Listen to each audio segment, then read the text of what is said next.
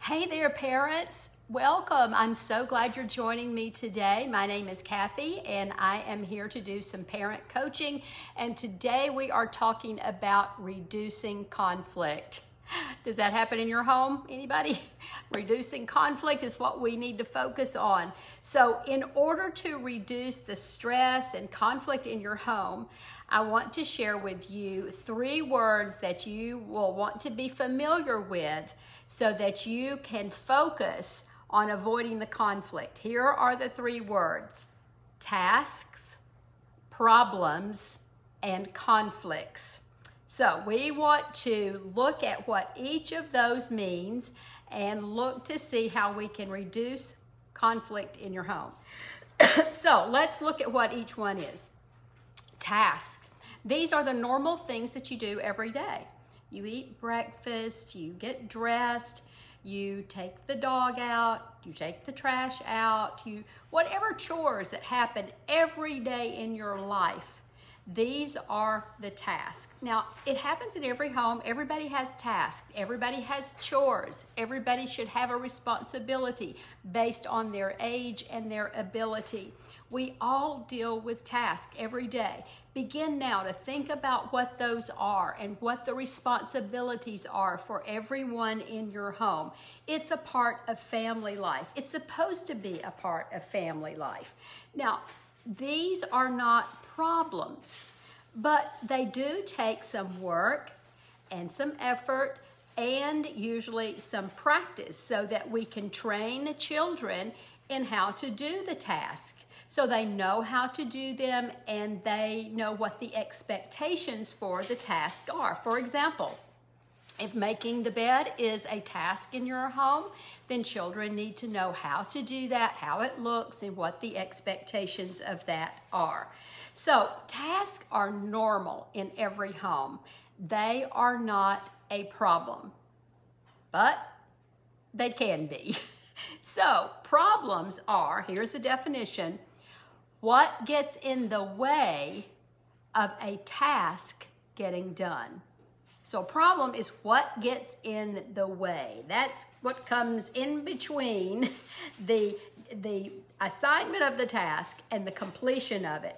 So if your child is resisting the task, then there's something else at play. So discovering what that is and handling it well is going to help resolve the problem so the task can get done. And this is where the rubber meets the road and we run into some problems. And often we don't handle well when the problem arises and the task doesn't get done.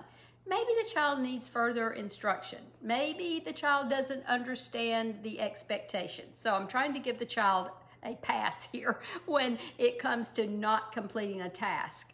Or maybe the child is disobedient and not honoring you. And that's where we run into issues. And so we want to figure out why the task is not getting done. That question why is going to be really important. So Johnny is supposed to be taking out the trash, but Johnny is attached to his device and he's not budging. The task is not getting done. And so the task now not getting done because Johnny's on his device is the problem. Or here's another scenario. You're late for school and your daughter cannot find her backpack because she didn't set it out the night before when she was supposed to do that. And so now it has become a problem because the task was everybody has backpacks ready at the door to go out the door for school. And she didn't do that. So that has now become a problem. So the tasks aren't getting done because there's a problem that gets in the way.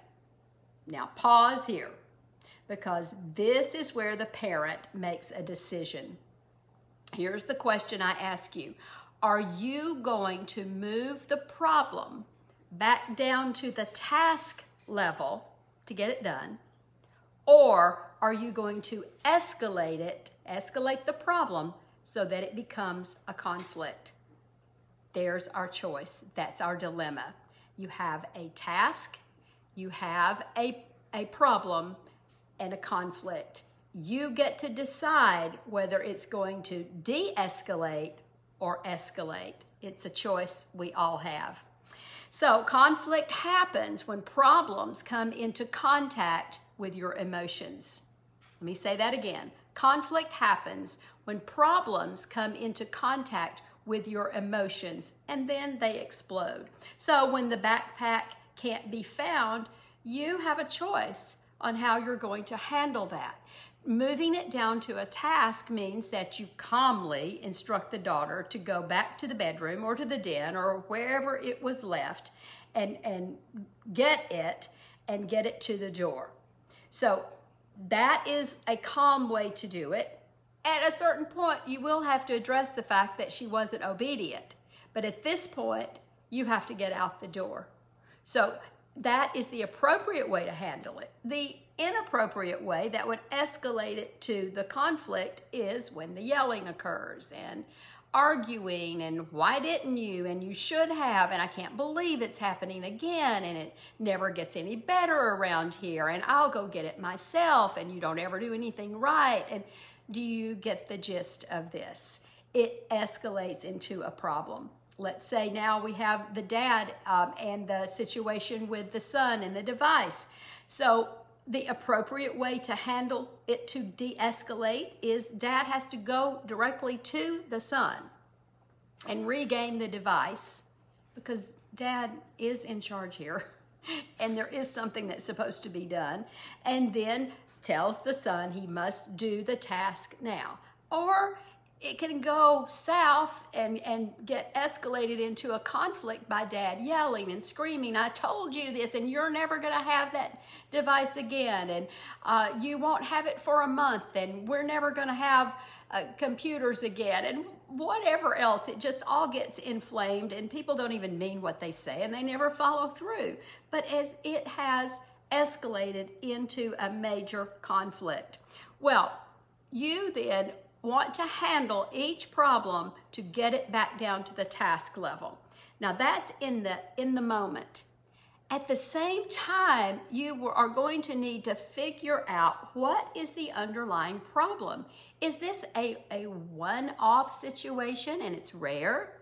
Or is this a repeated problem? And if it's a repeated problem, then it can't be ignored and it will need to be dealt with, because if a child continually disobeys and ignores or procrastinates, there is an obedience problem and that will need to be dealt with, because an obedience problem is really a character problem.